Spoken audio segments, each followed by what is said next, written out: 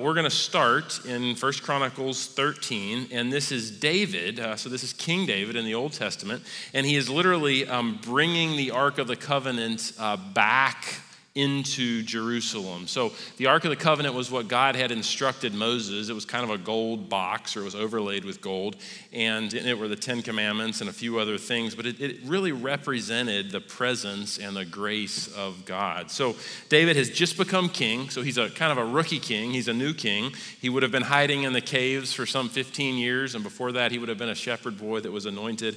And here he is, kind of brand new, and let's pick it up in 1 Chronicles 13, and then we'll jump in, because I think there's a powerful sort of essence and message that the Lord has for us in this morning. So 1 Chronicles 13 and following. David conferred with each of his officers, the commanders of thousands and the commanders of hundreds. So he's talking to all his leaders.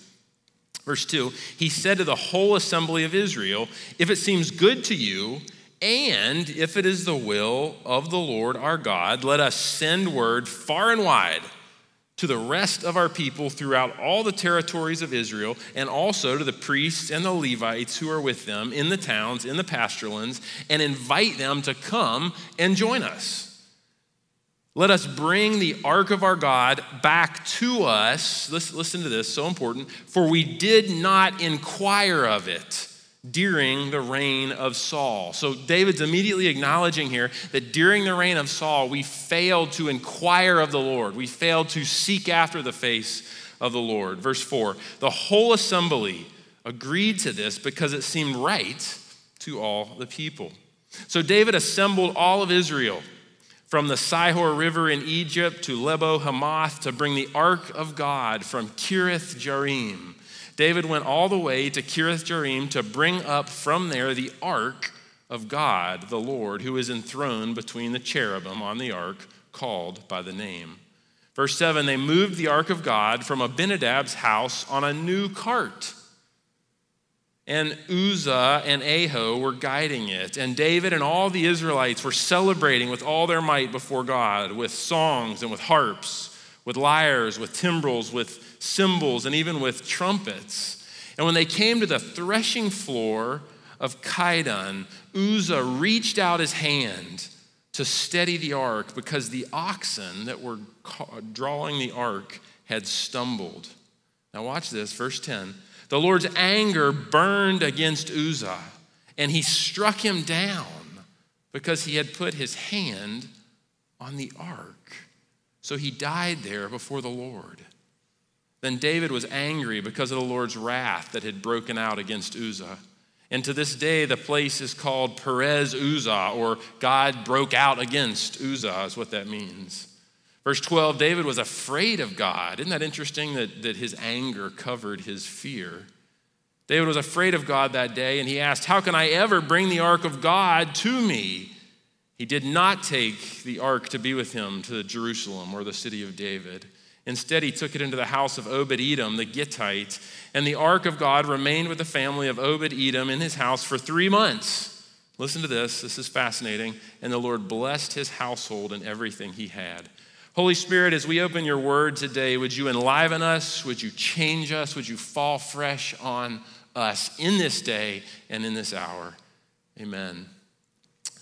A few years ago, Abby and I had purchased a farmhouse cottage. It was off of Masonboro Loop Road here in Wilmington. And it was a 1954 or 1952 house, and it needed, it was terrible. It was like it needed everything.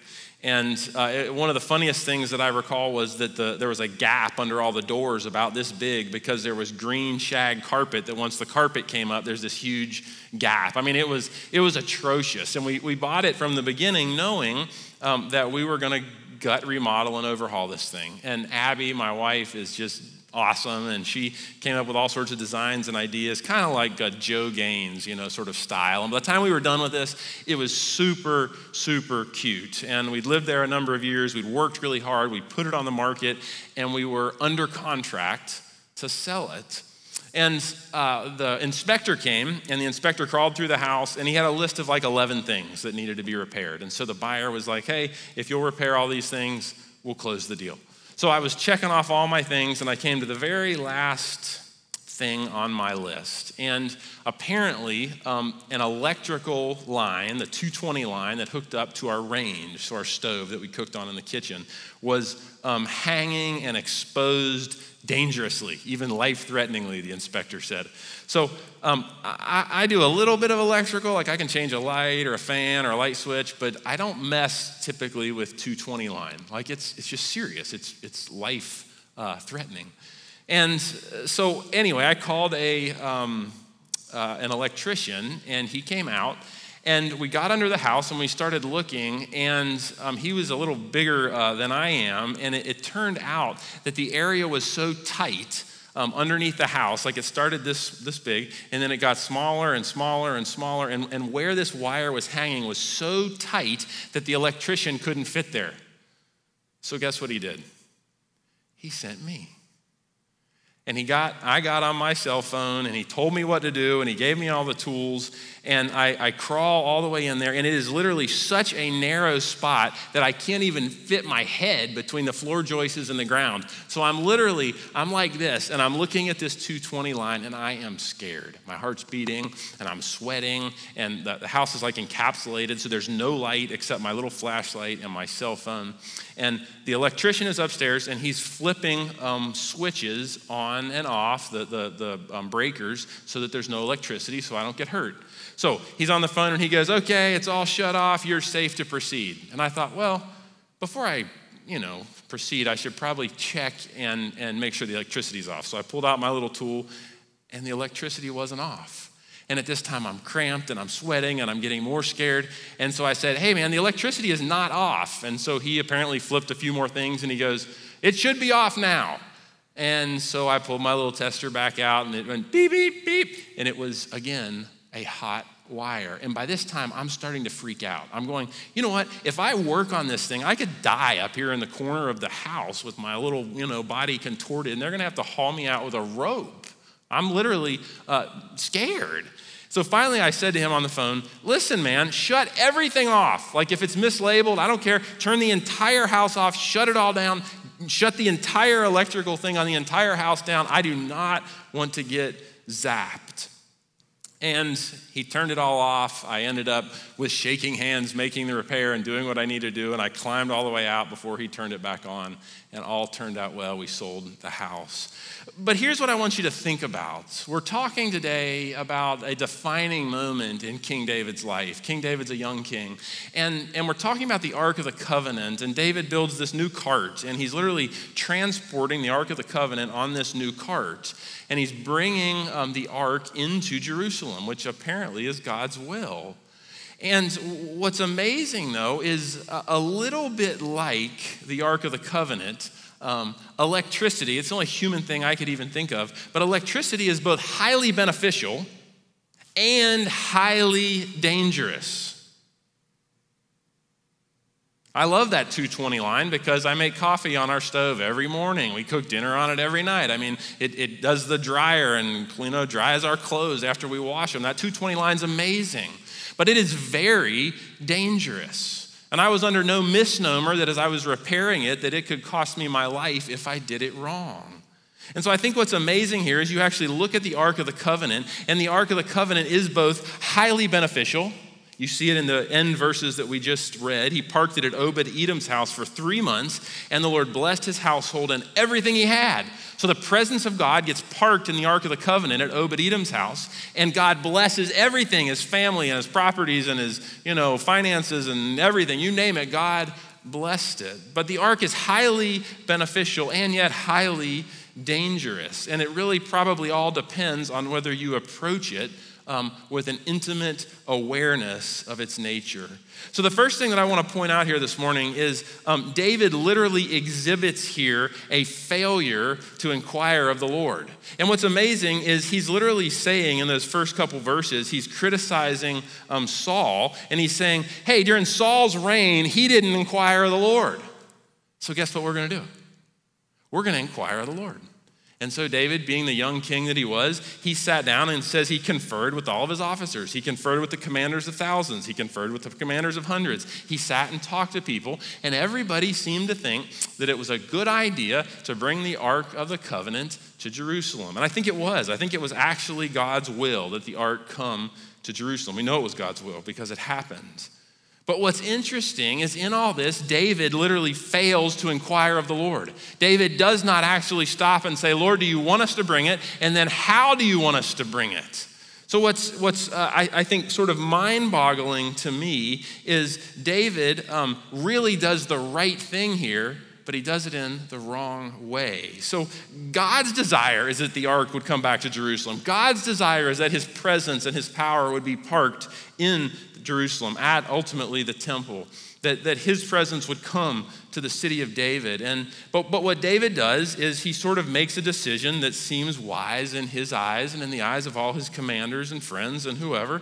And so he throws this huge party. He calls all of Israel together, and it's a 17-mile trip from Jerusalem up to where the ark was and then back to Jerusalem. And they're throwing this huge party. And apparently, the ark is on a cart and the oxen stumble. I mean, you can just imagine the oxen just literally trip while they're walking. And this guy named Uzzah is there. And Uzzah gets it in his head that it would be good to help God. And what's Uzzah do? He reaches out to actually steady the ark so that the Ark of the Covenant doesn't fall on the ground. Like it seems good. It seems even like what he's doing is right. It is clear that he has a desire to help God, right? And yet God breaks out on him, strikes him dead. This is a mind-boggling passage of Scripture to me.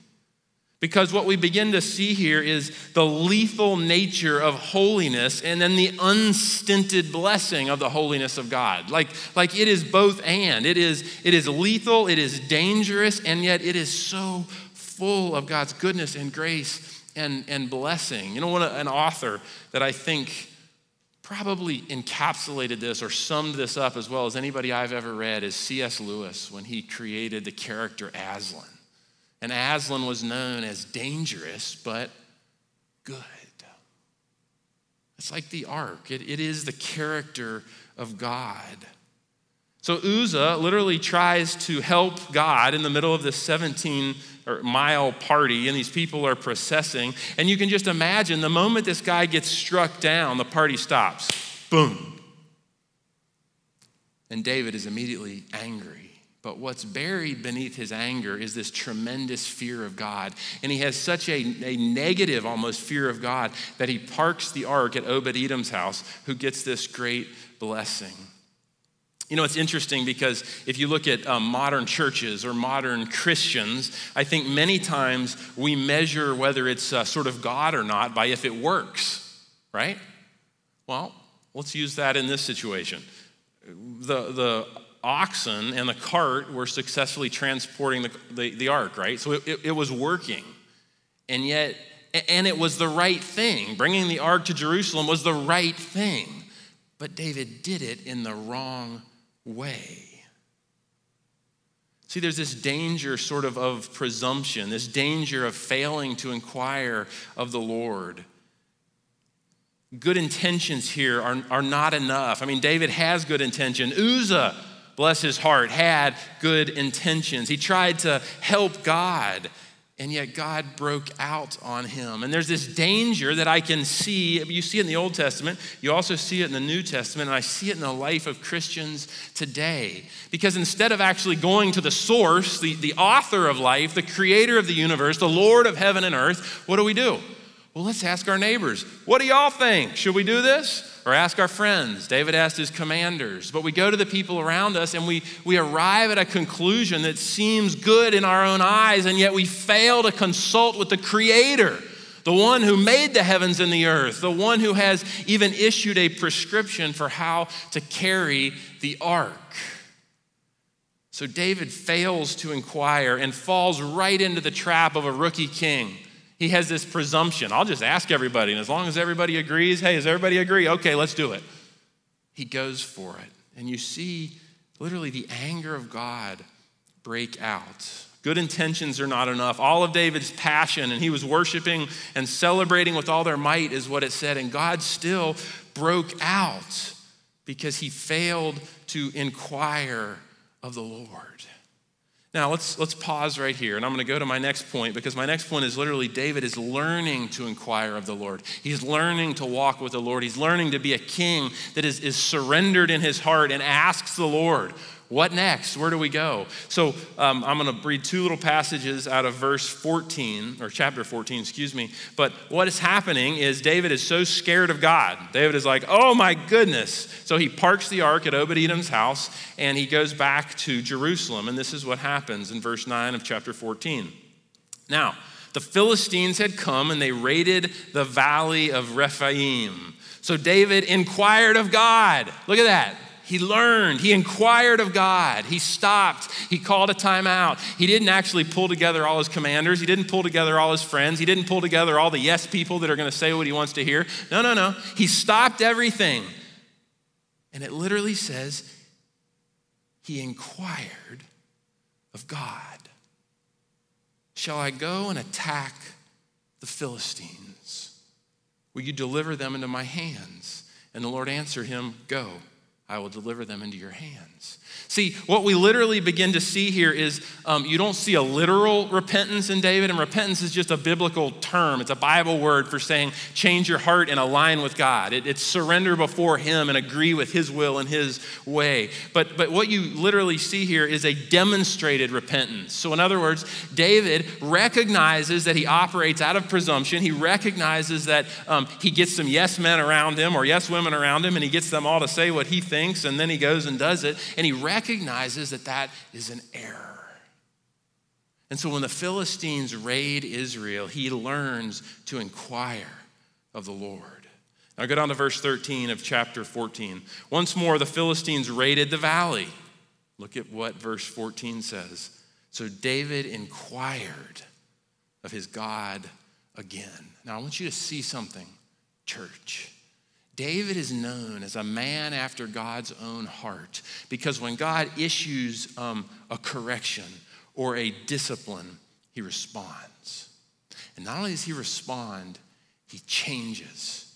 He changes his behavior. He changes his trajectory. He changes his outlook. And so David is literally learning to inquire of the Lord. So verse 14, David inquired of God again, and God answered him. Do you believe that? Oh my goodness, the Lord speaks. Do not go, this is what God said, do not go directly after them. So do not go straight in and attack in the front like you did before, but circle around them and attack them in the front of the poplar trees. So attack them from behind. He rear flanked them. And as soon as you hear the sound of marching in the tops of the poplar trees, move out into battle. I love this because that will mean God has gone out in front of you to strike the Philistine army. So David did as God commanded, and they struck down the Philistine army all the way from Gibeon to Gezer. And listen to this. So David's fame spread throughout the land, and the Lord made all the nations fear him. Look at that. Until David feared God, God would not make the nations fear him.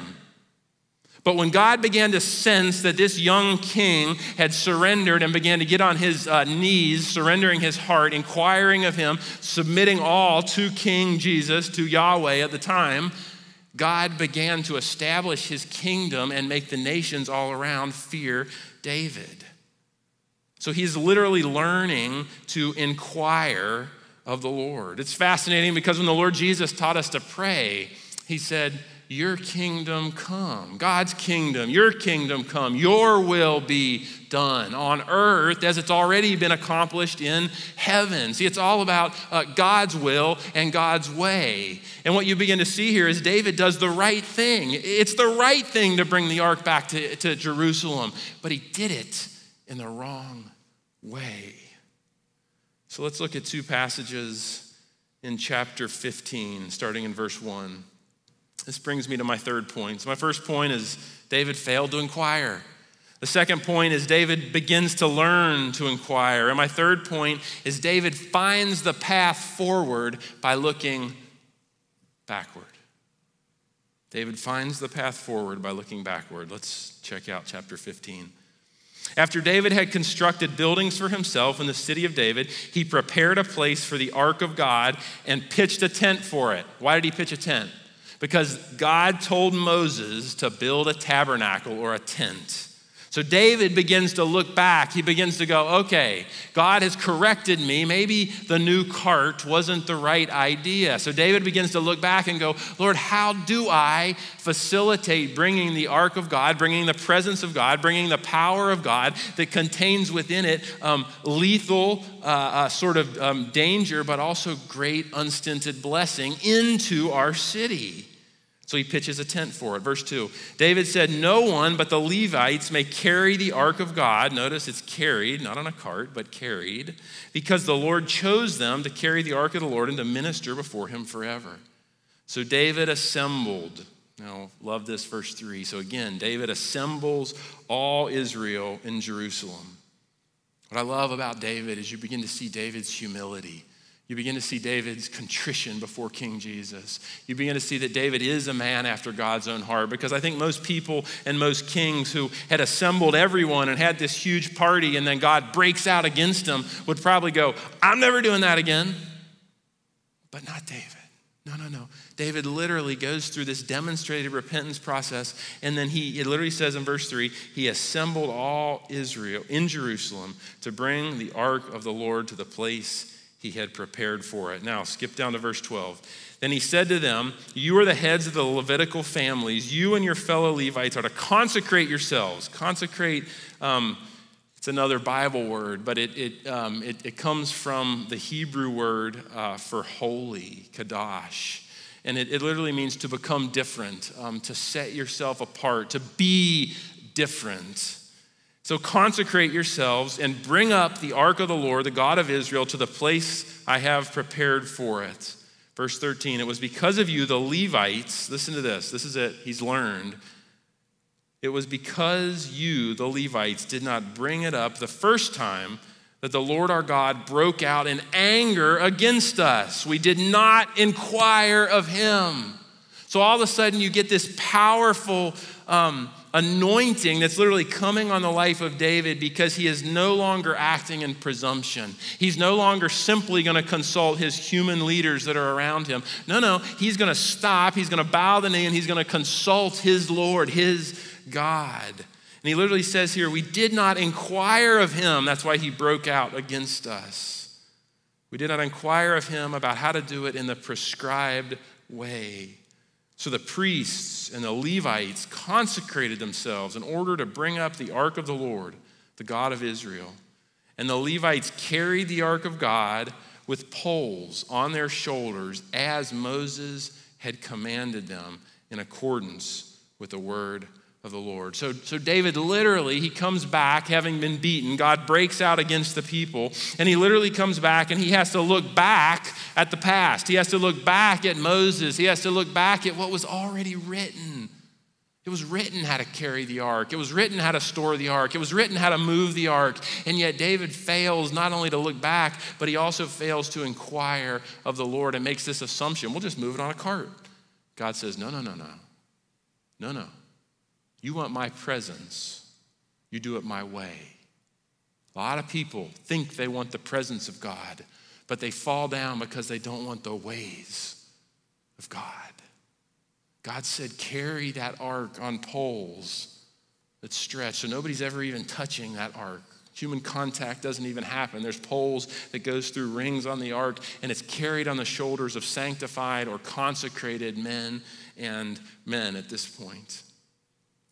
But see, God and the presence of God, application for today, will only come on the shoulders of sanctified, consecrated men and women. You can't ask God to come join your party. You must join his. Look down at the very end of chapter 15. So all Israel brought up the ark of the covenant. There's probably a couple million people here.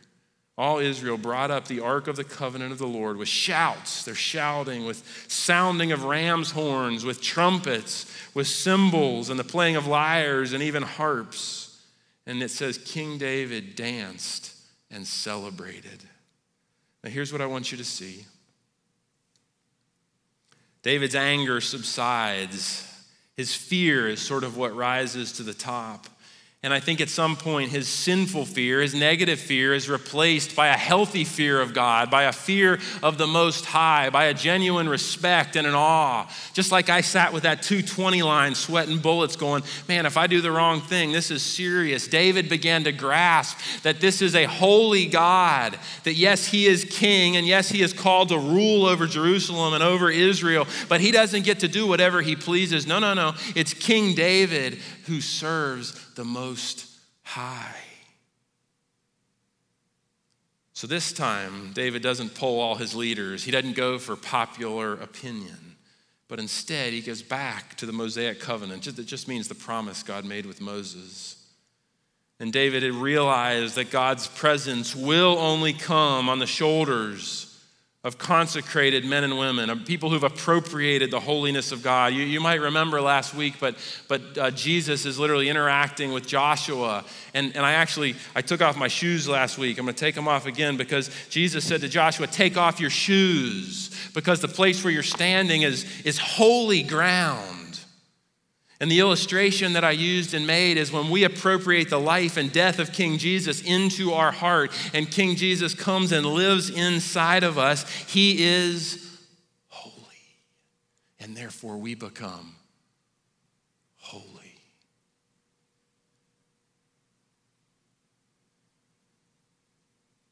David knows that God's will is to bring the ark into Jerusalem.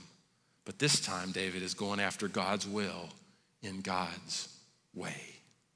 You can go after God's will, but neglect God's ways and miss the blessing and purposes of God, even to the point that he breaks out against you like he did with Uzzah. Many people, I think, in this time talk about God doing a new thing. But I'm actually convinced that what God wants to do is an old thing in a new way. I'm actually convinced that what God intends, not only for America, but for the countries of the earth, and why this great shaking is going on in so many different arenas right now, is to till the soil of our hearts so that we can turn back to him. See, many people want the presence of God, but they don't want the ways of God. I hear many people, the presence of God, the presence of God. And my question as I look into their lives, as I look into their eyes, is always, are you willing to take the journey of the ways of God, to be a carrier of the presence of God? Many people want the grace of God, they want the peace of God, but they don't want the holiness of God. And the problem is, God is not something that you can chop into bits and just eat part of it. It's a totality. It is this unstinted blessing that the holiness of God offers, but it is also the dangerous place of a holy God. My last point this morning is worship.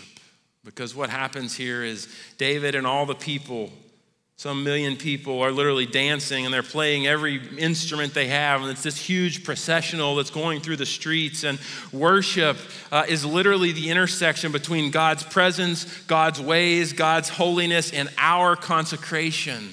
Now again, consecration simply means an appropriation, a taking what is already ours in King Jesus. So if you're in Christ, Christ is in you, and it's laying hold of that holiness and appropriating it, making it your own, and getting up and laying claim to it and walking in it every single day. Does that mean you won't sin? No, you will sin. I will too. And when you do, you go, Lord, would you forgive me? Just like David did. We didn't see it written, but he did. You might have to look at your family, your kids, your friends, ask their forgiveness. And you ask that the holiness of God and that the forgiving power of Christ Jesus would come and wash you. But what's fascinating to me here about this whole passage is in chapter 13, verse 8, they're dancing with all their might. They're celebrating with all their might, and yet it displeases God. Let it be known here, church, that you can have great music and even great singing, and yet you can have hearts that are far from him. You can have things that look good and sound good and seem good, and yet the blessing and favor of God is not on it. It's interesting because if you flip to chapter 15 and look at verse 19, what you actually see here is, again, David has now done it the right way. He's doing the right thing. He's done it in the right way. He's doing it according to the Mosaic promise. Levites are carrying it. Consecrated men are carrying the Ark of the Covenant.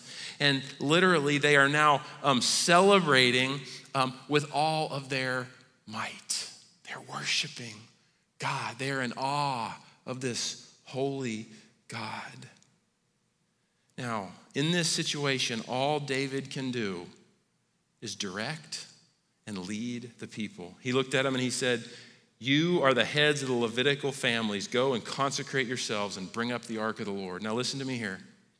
All I can do as a pastor is preach, lead, direct, love, help, instruct. But it's got to be your job as the people of God to take care of your own heart before him. I want to get practical here. And I want to be challenging. Not that I'm ever not, but I want to be challenging for just a second. It's not enough to just tune in. I'm glad you're here. I'm glad you're watching. I'm glad you're listening. But it's not enough simply to listen to my voice. You have to begin to forge a relationship with King Jesus where you begin to understand how you appropriate and walk in his holiness day by day. It's why I call us to be in the one-year Bible, so that you're getting the word even inside of you.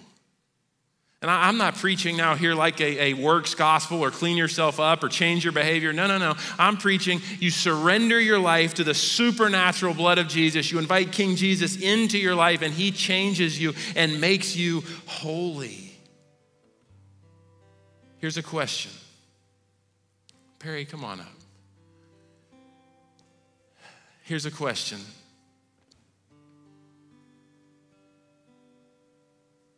What are you immersing yourself in? I find myself, I get up early, I look out my window, I drink a cup of coffee, I open my Bible, I'm spending time with him, and I find in those moments the draw to look at my email, to look at my social media, to look at the news headlines, to check our bank accounts, all the stuff, all the distractions. And I think here's my question. All of those things, maybe social media at this moment would even be at the top of my list. Fights and claws for our attention to take what is King Jesus's. I wonder what would happen if we as a people immersed ourselves into the presence of Jesus, into inquiring of God, like we immerse ourselves into the endless scrolling that we do on our phones. Here's a quick litmus test that you could even ask yourself. Are you actively consecrating yourself? Are you actively living in the power of Jesus? Here's the question. How many people did you share Jesus with this week? You go, "Oh, no, Michael, no, that's your job. You're the pastor." And I'd go, no, that's your job because you're the people of God. How many people did you pray for this week? I've begun to look at my own heart and my own life. I want to be vulnerable here a second.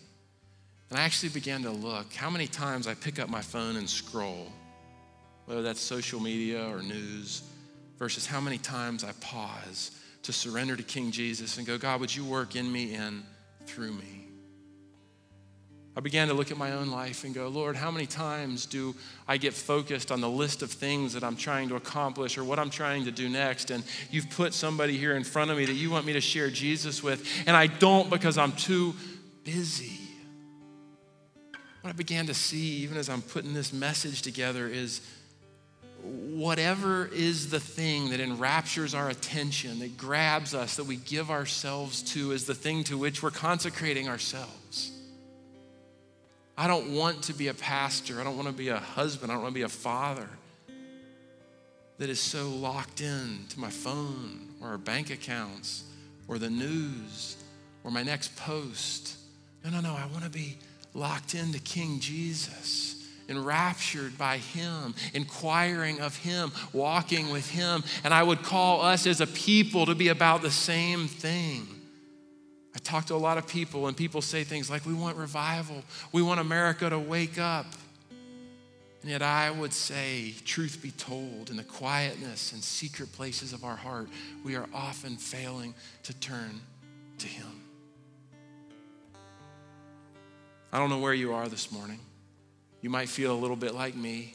Your head's turned and you're sweating bullets and you're stuck messing with this 220 line and you're scared to death because you got this crazy bald-headed preacher talking about the lethal holiness of God and the unending blessing of God sort of married together, the goodness of God, the grace of God, all together. And here's what I'd invite you to do.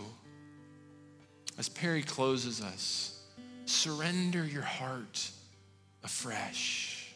Maybe you've never even heard a preacher talk about inquiring of God. Maybe you've never even thought of this God as personal, as interested in directing your life, as understanding who you are and where you are, as having knit you together, as knowing the hairs on your head, knowing your name, knowing your personality, caring about you.